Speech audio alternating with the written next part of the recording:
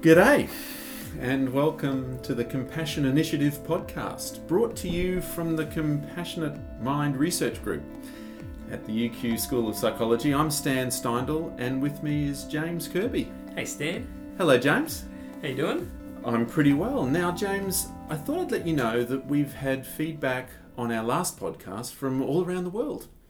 I've heard from people in Australia, of course, and New Zealand, but also places like Sweden, France, Portugal, Spain, Greece, Japan, South America, the US and the UK. Oh, God. Thanks, everyone, for your helpful feedback. Wow. And we've had some fan mail. Yes. Would you like to read out yours? What? Okay, here we go. This is all a surprise.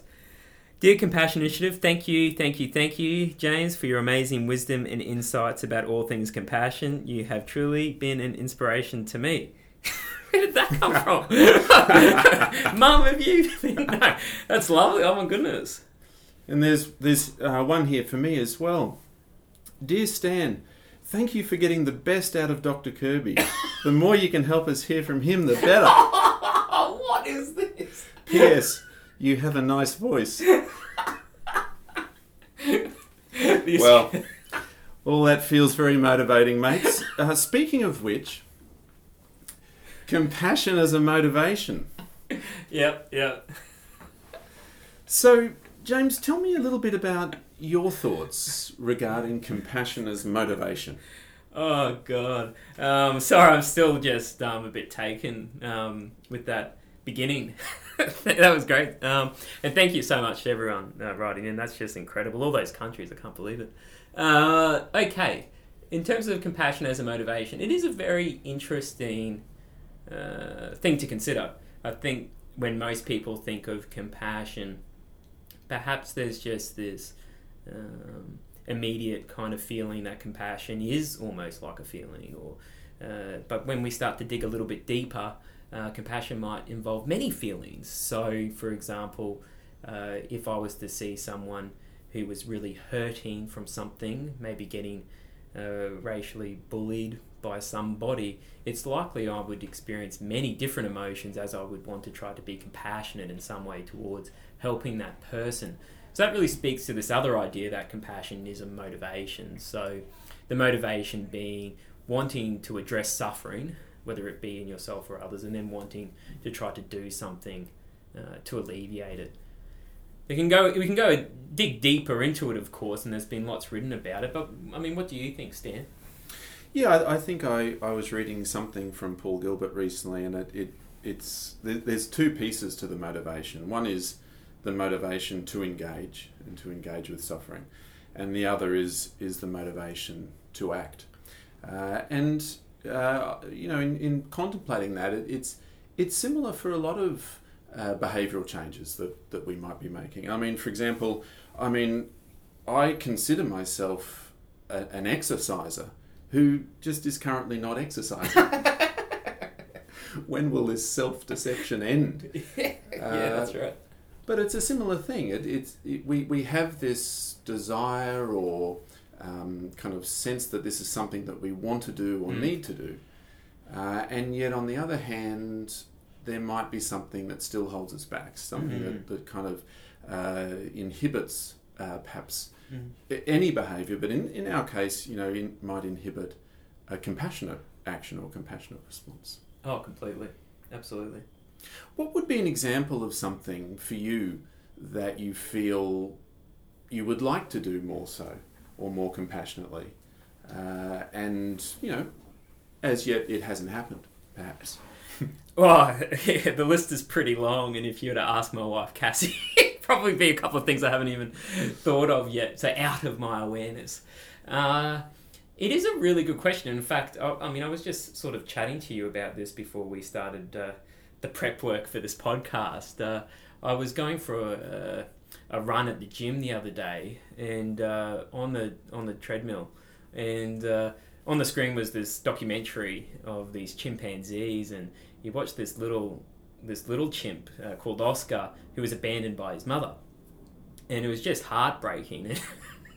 I guess it's a bit embarrassing to say on the podcast, but like I was sort of crying at the treadmill actually, because I was really worried that the Oscar wasn't going to be saved and all this. It was, I can see you welling up now. Yeah, I know. Describe it. And it was one of these experiences where I just kept thinking, surely this can't be a documentary where this beautiful little chimp's gonna die. They couldn't do this, could they? And thankfully, it wasn't. He managed to be looked after by the chimp troop. Thank goodness.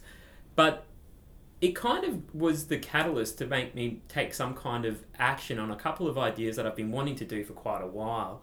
So in the back of my mind, I've had some things that I've been wanting to do as part of our Compassionate Mind research group, where it's not just compassion research that we're doing, we're actually trying to do some compassionate acts as part of our group of researchers, like little things like perhaps with the reduction of plastics and so on, just little things we can engage in like this.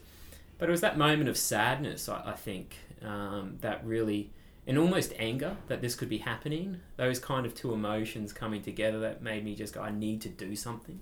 I just can't sit back here and just be upset that, travesties like this can occur, where perhaps there are those blockers there, like what's one small thing I'm going to do that's going to impact the world?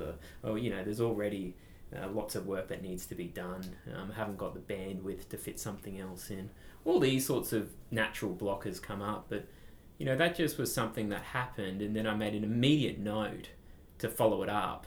And so we followed up on it today, and hopefully we'll have something happening this semester.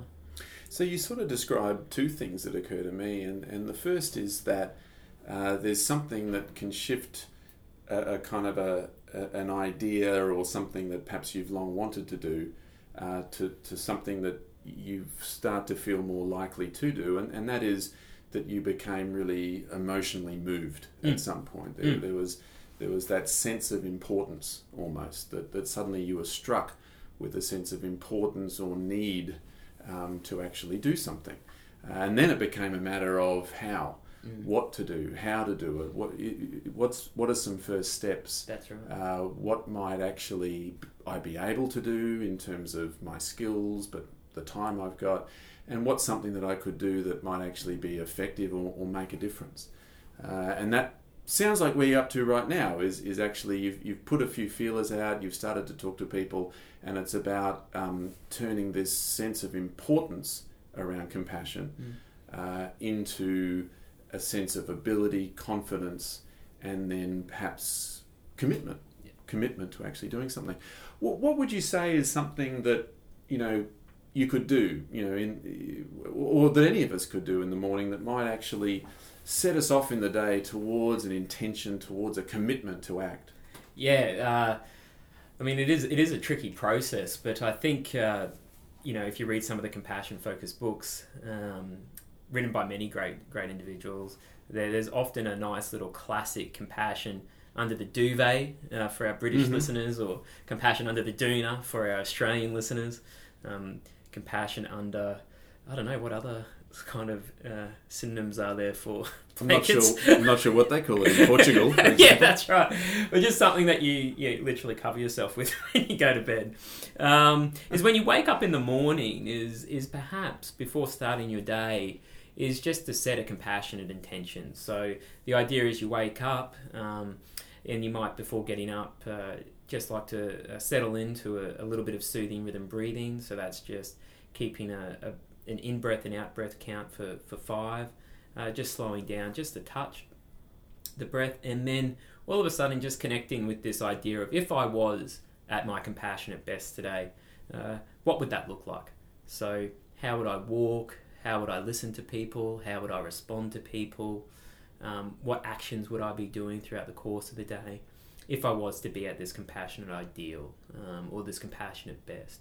And that can be just a little intention exercise to start the day, to help perhaps to see that intention acted upon, hopefully within the courses of the little micro moments throughout the course of one's day.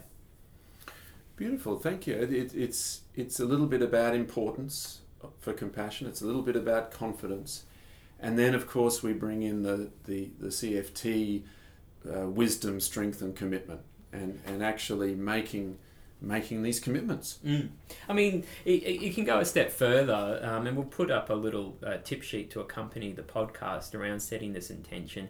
You know, how you might welcome yourself and so on, and how the way you use your voice, tone and facial expression can influence the likelihood of us being more open and thinking of beyond just ourselves, what else is going on in the world around us, which can help with that first connecting with and attending to other people's perhaps struggles or difficulties that might be happening. But Stan, you've also recently published a paper also, haven't you, around this very issue? Oh, you and I and Cassie, in fact, have had an article accepted on this topic and looking at motivational interviewing as a prelude to compassion-based interventions. And there's a lot of stuff from MI that can really be applied here. MI meaning motivational interviewing. MI is motivational interviewing, and so I'm looking forward to that paper finally being able to be shared. But thanks, James. Thank you for your wisdom, and I hope you liked the fan mail. It didn't take me that long to write it. Yeah, now it all makes sense. All right. Well, thanks again, and we'll see you next time. Sounds great. Thank you, Stan. Good, James.